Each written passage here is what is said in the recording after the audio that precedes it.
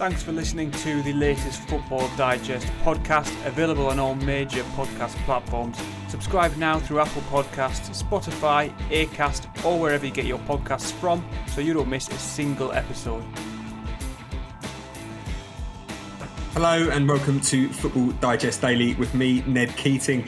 I'm joined this morning by Simon Bird from Daily Mirror and Aaron Stokes, assistant online editor for the Daily Star, to reflect on what has been really a kind of, you can't really say tumultuous, but really exciting period for Newcastle. Obviously, we spoke about this last week and the takeover has gone through. I don't think any excitement has gone by the wayside, lads, since then.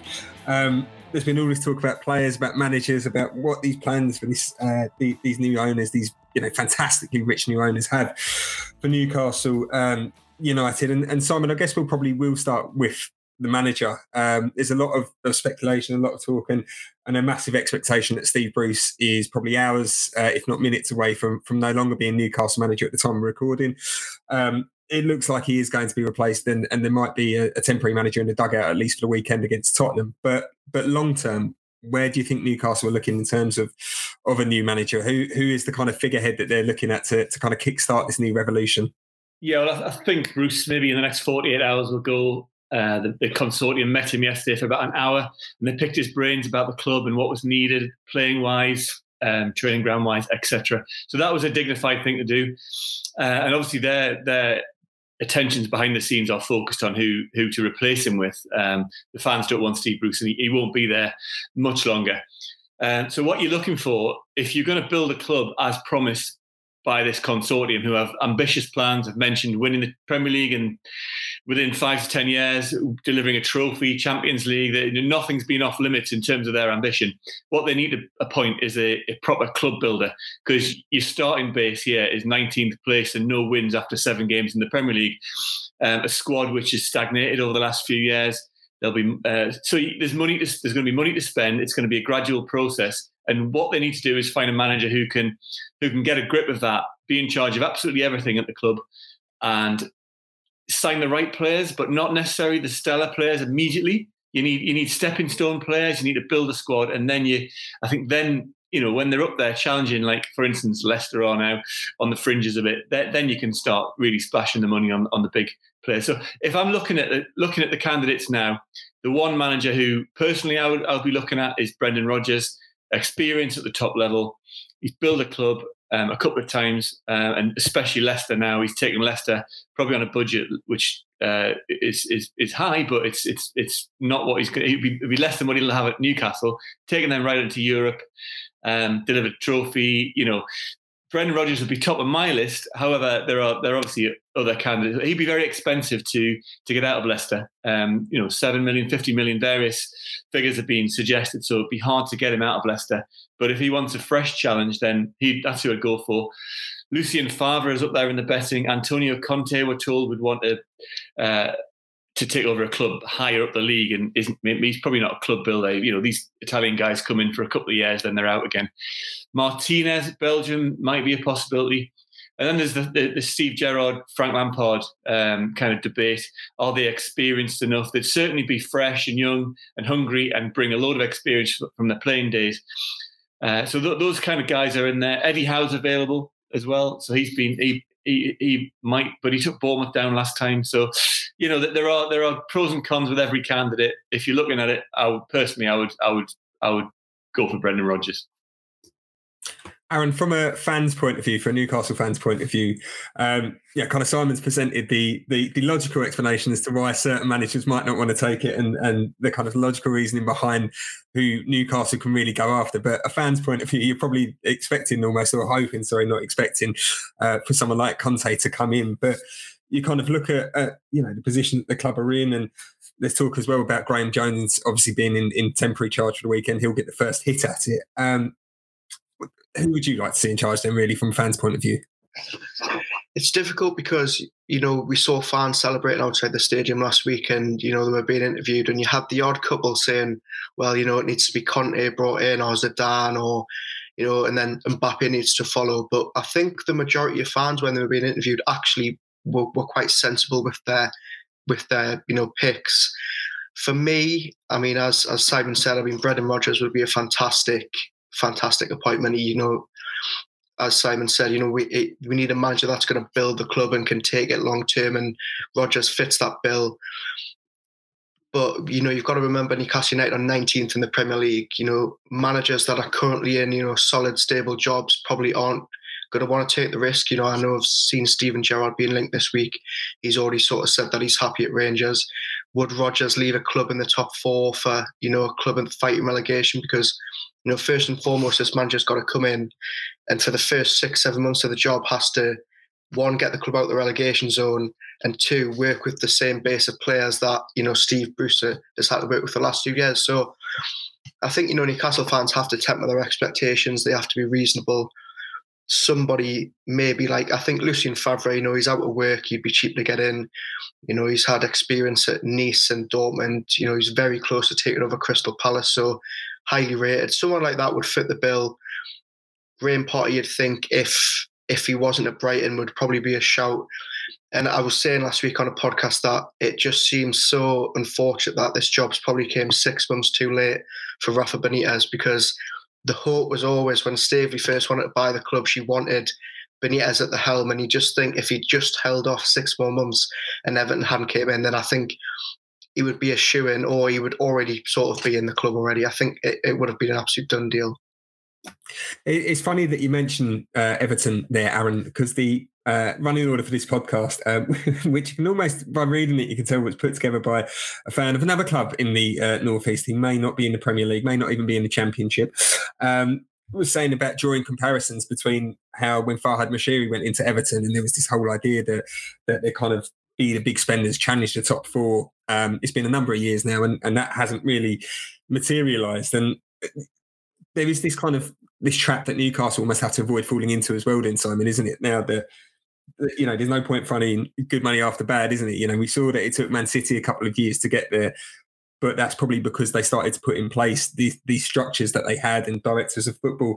And I know that's something you spoke about last week as well in one of the videos that you've done for us, speaking about that Newcastle probably need to have a director of football put in place now with all this money to make sure that it is spent so well. And that's the issue as well, that aside from the manager, aside from the playing staff, that boardroom level up and everything else, that there needs to be a restructuring of the club structure to ensure that there is long-term success. I think the key point is that it's going to take a load of time. I think, was it 3 years for a trophy for Man City and 4 years for the title? And they spent $1 billion on it. Now, there are key questions which we still have unanswered from the consortium amidst all the celebrations of last week. And, yes, the PIF, who have bought them, is an incredibly wealthy sovereign fund worth $500 billion.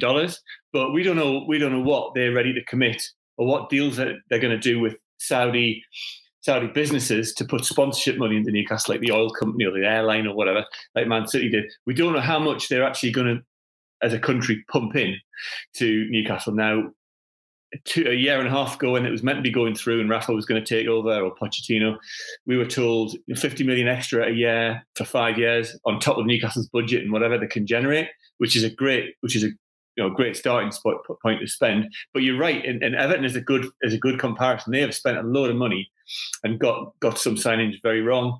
And only now, since when Rafa's come in and reorganised it, which I always expected him to do, despite Everton fans not liking him at the start, only now they're kind of paying, it's paying off, and they're up there and they're kind of contenders again, not with the top four probably.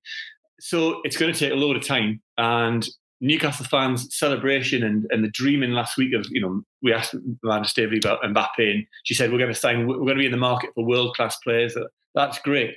But, they've got a squad now which is second bottom, and it needs a revamp, and it's going to take a long time it's hard to offload players. It's hard to sell players. They couldn't do it in the summer. So, the turnaround takes a while, and it was great, the celebrations and all the fans at St James's Park last week, but now it's time for them to really knuckle down and start proving themselves, this consortium, with some solid appointments and solid decision-making right at the start.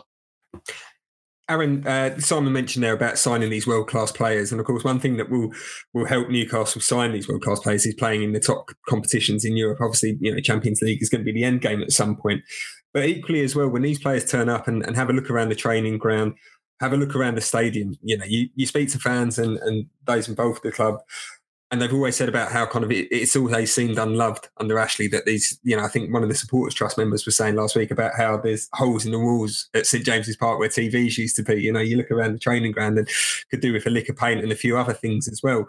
So it's not just the squad that we're talking about needs change here. It's not just, the management, the hierarchy above him as well. But crucially, it's the infrastructure around the club to really try and take them to that next level that needs sorting out as well. 100%. I remember Rafa Benitez saying that, he'd asked Mike Ashley for, a new training ground or a training ground update, and Ashley thought that a lick of paint had done the job. So it just goes to show that every single, aspect of Newcastle United has been neglected over the last sort of 14 years. As you say, the stadium's decaying. It's, in need of a very good clean.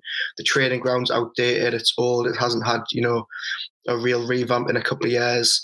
The academy, the players that are coming through, we can probably count on one hand the amount of, big superstars that have came from the academy in the last couple of years and stayed in the team.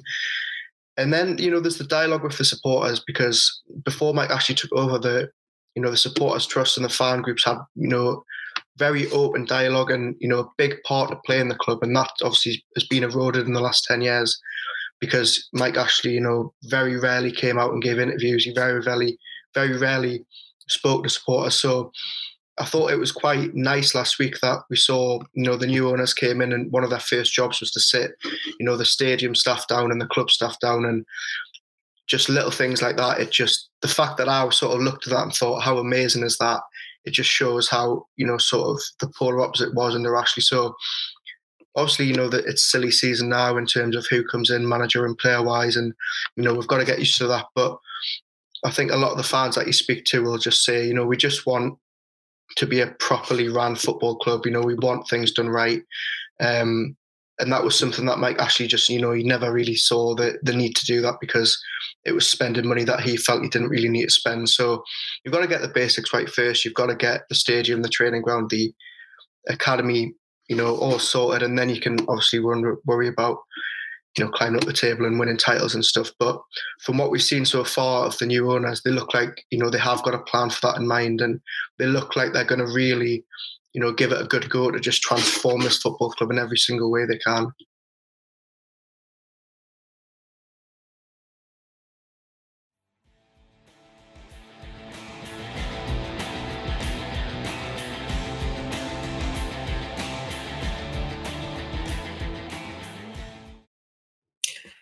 Simon, the new owners have made all these great noises and spoken about winning the Premier League. And as Aaron said there, kind of have almost had a really nice human touch with the staff as well by sitting them down, talking to them and kind of all making them feel a real part of this new era for the club. But we can't talk about Newcastle and their new owners without obviously talking about the moral debates that surround it as well. And you only have to look on Twitter and social media as well to kind of see that, as soon as you see kind of say someone almost like, a Newcastle fan being quite positive or someone talking quite positively about the takeover, that, immediately the comments are underneath are asking about kind of, the whole human rights abuses in Saudi Arabia and everything else. How will the club, because I'm sure as well in press conferences and in some press conferences there will be journalists that will be asking those kind of questions at the new manager and maybe at directors of football if they come out, the players as well. How does the club and also the fan base kind of deal with these questions that are going to come their way in the coming months and years? Well, I think Newcastle fans are fairly united in saying that human rights abuses in Saudi Arabia are abhorrent. They're wrong.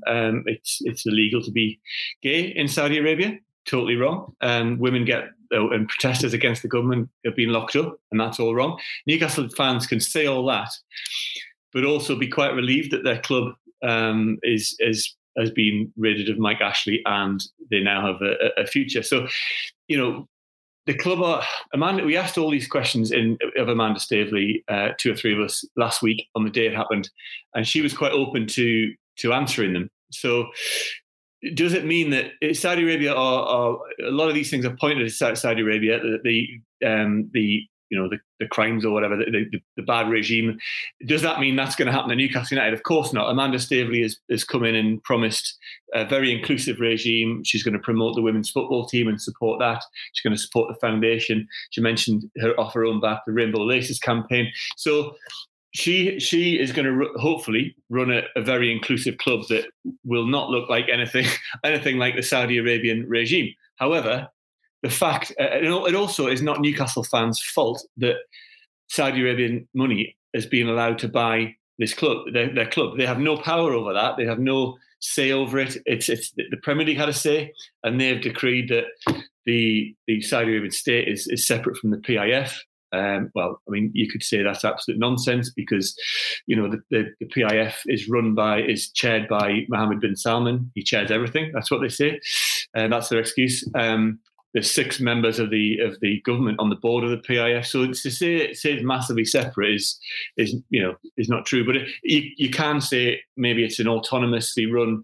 They're looking for investments which are good and put Saudi Arabia on the map. Now, everyone uses the term Newcastle's being used to sports wash Saudi Arabia's reputation.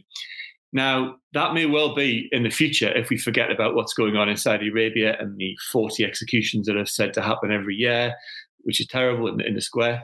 However, if you also look at it another way, what this takeover has done is shine a massive, great big light amongst football fans on the regime in Saudi Arabia and what actually goes on there. And football fans and Newcastle fans particularly have educated themselves on what's gone wrong, what goes wrong in Saudi, and what needs to change. And they have opinions on it, and they would probably want change if they could influence it there. So I'm not sure that sports washing is the right term because they've actually got an absolute load of bad publicity for the country by buying the club. Whether the good publicity will follow with Newcastle winning things and then basking in the glory of that, and the Crown Prince coming to St James's Park one day and watching a game and being hailed, and I'll be a bit uncomfortable about that, is another thing. So, yeah, there are huge... Newcastle fans have educated themselves on these issues. And if we want to address the Saudi regime at a national level, well, we can stop selling them arms. We sell billions of pounds worth of arms every year. The Queen, and we've literally, as a country, at the top level, rolled out the red carpet for Mohammed bin Salman to visit, including the Queen and the government. And they're a key strategic ally in the Gulf. So there are all those things thrown at the mix, and it all seems to kind of get dumped on why Newcastle fans happy their club has been taken over by the Saudis. When, as a country, if we don't like them, we have so many avenues to change them, way away from Newcastle fans being happy about a takeover. But that's not to support, and back up what goes on there and the bad things that go on. It's a tricky situation for fans. Newcastle supporters have been put in a situation that they would have never imagined that they would have been put in. And obviously, when you see, fans outside the stadium last week supporting the takeover, I think from the outside looking in, it can look like Newcastle fans really don't care about the regime in Saudi, and that's not the case. I've spoken to supporters in the last week who are really conflicted by the takeover. Obviously, they're happy that Newcastle are going to be a force again on the pitch, but they're questioning now, can they in good faith go and support the team? Maybe if they're a member of the LGBT community and stuff like that. So it's difficult, as Simon said, he made good points that Newcastle fans don't have any say in who runs the club. They didn't have any say in the takeover. But what they do have a say in is how they now react to it. And I think, actively, putting Saudi Arabia flags in their Twitter handles and, taking them to the ground and stuff, they can choose how they react to that. They can't just sweep us under the carpet and say, it's happening a million miles away. It's not happening here. These people are now representing Newcastle United Football Club. They are now our owners, and we have to. I think it's a journalist's responsibility to, tell the fans what's going on, and I think it's a fan responsibility to make sure that they aren't turning a blind eye to it. But as I've said, and as you touched on, 99% of fans, have, concerns about what's going on in the club, but they just want to see a football team doing well. The supporters that have supported the club for 40 years, it's their whole life, it's based around. And to ask them to stop supporting the club overnight because of, a regime that they don't support, it's never going to happen. So it's a difficult situation. I think it's probably in the future going to be a bit of a PR nightmare for the Premier League. We've touched on, the Rainbow Laces campaign and stuff like that. Are the Premier League going to sort of get called hypocrites, and are Newcastle going to get called hypocrites? But I think Amanda Staveley's came in, she said all the right things, and I think the fan response as well has shown that, Newcastle fans aren't just going to, wash their hands of it and say it's nothing to do with us. I think there is genuine concerns there. It's very interesting how the optics of this have played out over the last few days, in that all along, I think the consortium, because of the controversy with Saudi involvement, have wanted this to be the Amanda Staveley takeover, and she's been very much front and on the video, doing the walkabouts and answering the questions. And that we've had one short statement from the chairman of the PIF, and this is very much Amanda Staveley doing the PR job and saying, "This is my takeover. This is what we're going to do." She's done the deal. That's brilliant. Well done. She's set a direction which everyone agrees with. She gets it. But when did the Saudis step in and say, right, okay, you've done the initial stuff. This is now our club, and then that puts a different look on it. She, as a woman, brilliant, doing that business deal. It ticks all the right boxes, and it looks good.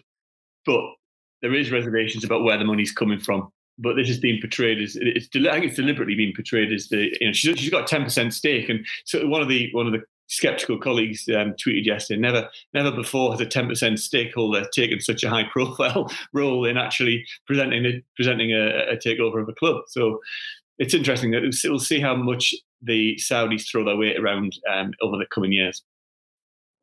We get to see the start of the new dawn proper this weekend when Newcastle host my beloved Tottenham. I know how this one's going to go already, unfortunately. But we look at where Newcastle are in the Premier League table, Aaron, at the minute, and they're not, even before this takeover, they're not where they'd want to be. 19th in the minute, as Simon said earlier, no wins in 7 this season, struggling for form. It would be a complete disaster, wouldn't it? Now, I'm not, I don't want to suggest it's going to happen in the slightest. I don't think it is going to happen in the slightest. But let's say we get to May and the worst does happen, and Newcastle find themselves still in that bottom 3 and relegated. That this is a complete disaster then for these new owners. It would be, yeah. Obviously, we've got to remember that Newcastle are 19th at the minute. Talk of Conte and Zidane and all that is obviously it's a bit ludicrous at the minute when you look at the league table.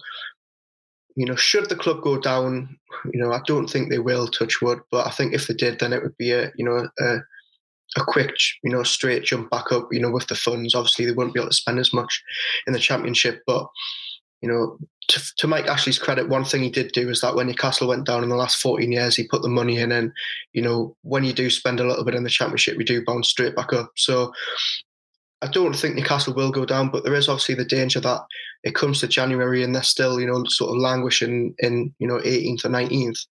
And that in turn means our big players going to want to come. I've heard pundits already this week saying that, Newcastle can spend 200 million in January and won't touch, the FFP or be anywhere near that. But that's all well and good saying that. But if Newcastle are 18th and facing relegation in January, they are going to have to be signing players that are probably, less than what fans want at the minute. So it's a difficult situation. Bruce going, which, we think will happen this week, will probably be a benefit because a new manager coming in with a galvanised fan base, the players on the pitch will probably react to that. St James's Park's going to be a sellout every week as it is on Sunday. So it's such an unusual situation because you've got Newcastle, who are now the richest club in the Premier League, and we're still talking about them potentially getting relegated. So it's just an unprecedented situation, really, and it'll be exciting to see how it plays out in the next couple of months. Simon, is it perhaps a touch fortunate that, I know we've mentioned City already on this podcast this morning, and I'm just thinking back to when they were taken over, and it was that final day of the transfer window in the summer of 2008, and then they went on this massive splurge. Didn't they? Even on just that one day, they still managed to get players like Robinho in. So is it perhaps beneficial to Newcastle that this takeover didn't happen, say, in the summer? And as weird as that sounds, but we're still 2 months away from the January, or almost 3 months away really from the January window opening. That there's a chance now for Newcastle to get a new manager in, to get possibly, maybe director of football. Maybe it might be too soon for that, I don't know. But at least then this new ownership, this new era can kind of understand the problems in the squad and where they might need to be addressed come January, and that they're not just chucking bad money down the drain after players, as Aaron said there. You'd like that. Hopefully, they're not in a position in January where they're still in the relegation zone, and then you're struggling to get players, and perhaps the players that are then available aren't necessarily the players that you want long term because they might be at the club for the wrong reasons. Yeah, it's a good point. I think there was that arbitration panel hearing was going to happen on January the 3rd, last a week, and then get a verdict after that. And that would have pushed them kind of into the 2nd or 3rd week of January if it had gone through then. So it's a bonus for the consortium to actually have, 2.5 months now to have a look at the whole situation, make a proper plan, and then hit January running. And there's going to be so many targets, and there'll be agents now rubbing their hands together thinking we can get our clients to Newcastle. There's a lot of sort of dead wood or unwanted players on massive money, very good players at big clubs. So it's probably a good time to be in the market with a bit of cash to spend it well. Your cash is going to go further in January than it usually would, because there are clubs suffering financially with players on 200, 300 grand a week who are sitting on the bench. So it gives them great leeway, 10, 12 weeks to sort out some kind of plan. And that's a bonus. Gents, just before we finish up this morning, just want to, kind of a slight bit of fun, shall we say. Amanda Staveley obviously saying last week that she wants Newcastle to win the Premier League within 5 to 10 years. So we'll kind of look at that 5-year window. Aaron, we'll come to you first. Where do you think Newcastle will be in 5 years? How many trophies may they have won? Where do you hope? I know obviously there's going to be the fans' optimism perhaps coming into this, maybe a few rose-tinted glasses as well. But where will this Newcastle United side be in 5 years' time? You'd like to think in 5 years' time that they're at least going to be, challenging for the league. And I mean, it still really hasn't sunk in that we're saying this about Newcastle United. But yeah, you'd like to think that in 5 years' time they'll be up the top end of the table, maybe challenging for a league, at least challenging for Europe every season. But you look at Chelsea and Man City and PSG. City and PSG still without a Champions League title, and they've been at it for a good 10 years now. So it's not going to be overnight. And I think fans know that, apart from, the odd minority who are expecting the world overnight. But I think the majority of fans know it's going to be a long process, and Amanda Staveley's setting out this 5 to 10 year vision for the club. But yeah, I would like to hope in 5 years' time, maybe at least ended the cup drought, challenging the top 4 maybe every season, pushing for league. And just, I think most importantly for fans is they just want a club to be proud of, as you've heard fans say over the last couple of days. They just want a bit of hope. And it looks like this takeover probably is going to give them, well, it definitely is going to give them that, because it's better than Mike Ashley being in charge. So yeah, like I say, it still hasn't really sunk in, but yeah, I'd say for 5 years, probably challenging for the top 4. See, Aaron there proving Newcastle fans are entirely reasonable people and not expecting too much. So, Newcastle I don't think Newcastle will win the title in 5 years' time. I think it's yet to be proven exactly how much money the Saudis are going to pump into this, and I would like to know, but they're probably not going to say, because that'll be commercially sensitive. And now, in football, money talks. And if you look at the league table, it usually corresponds with the turnover of a club or the wage bill of a club. And Newcastle are absolutely miles behind the elite in that context. And on those measurements, Newcastle have a turnover of 170 million at the minute. Man U, it's 500 million, 550 million. Spurs, Liverpool, all those guys. Man City, 450 million. So they've got to triple their turnover to get in the kind of ballpark financially that these other guys, that the elite are genuinely in. And over a 38-game season, that kind of thing talks when you've got a massive squad and you've got money and you're paying people 300 grand. Newcastle's highest player at the minute is probably on 100 grand, maybe just short of that, maybe a bit more. Man, you are paying 350 grand a week, not 100 grand a week. So they're 3 times behind in the wage brackets as well for competing for these players. So there's going to have to be some serious money pumped into that club to get it challenging within 5 years.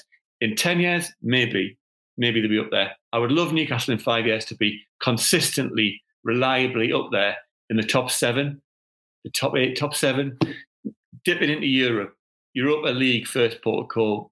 the fringes of the hope of the Champions League challenge in sort of end of March, where the business end of the season. That's where they've got to be to kind of prove their players. They might not get there in the final destination, but they've got to prove that they're going to be players. Certainly within 3-4 years, I think it can happen. They can be up there. You see what West Ham have done. You see what Leicester have done. It can break it there. Alan Pardew, the only good season under Mike Ashley, finished 5th, and they all were so close to the Premier League right at the end of the season in that April. So even by clever transfers, like Pardew did, and some good proactive tactics, you can challenge, and then the money comes into play. So yeah, up there and being challengers within 3, 4, 5 years, and I'll take an EFL Cup anytime, just to break that trophy drought. Simon, Aaron, thank you so much for joining us this morning. Thank you as well for anyone who's been listening along too. It's certainly going to be a roller coaster period for Newcastle and their fans over the next few years. It's definitely going to be worth the ride, isn't it?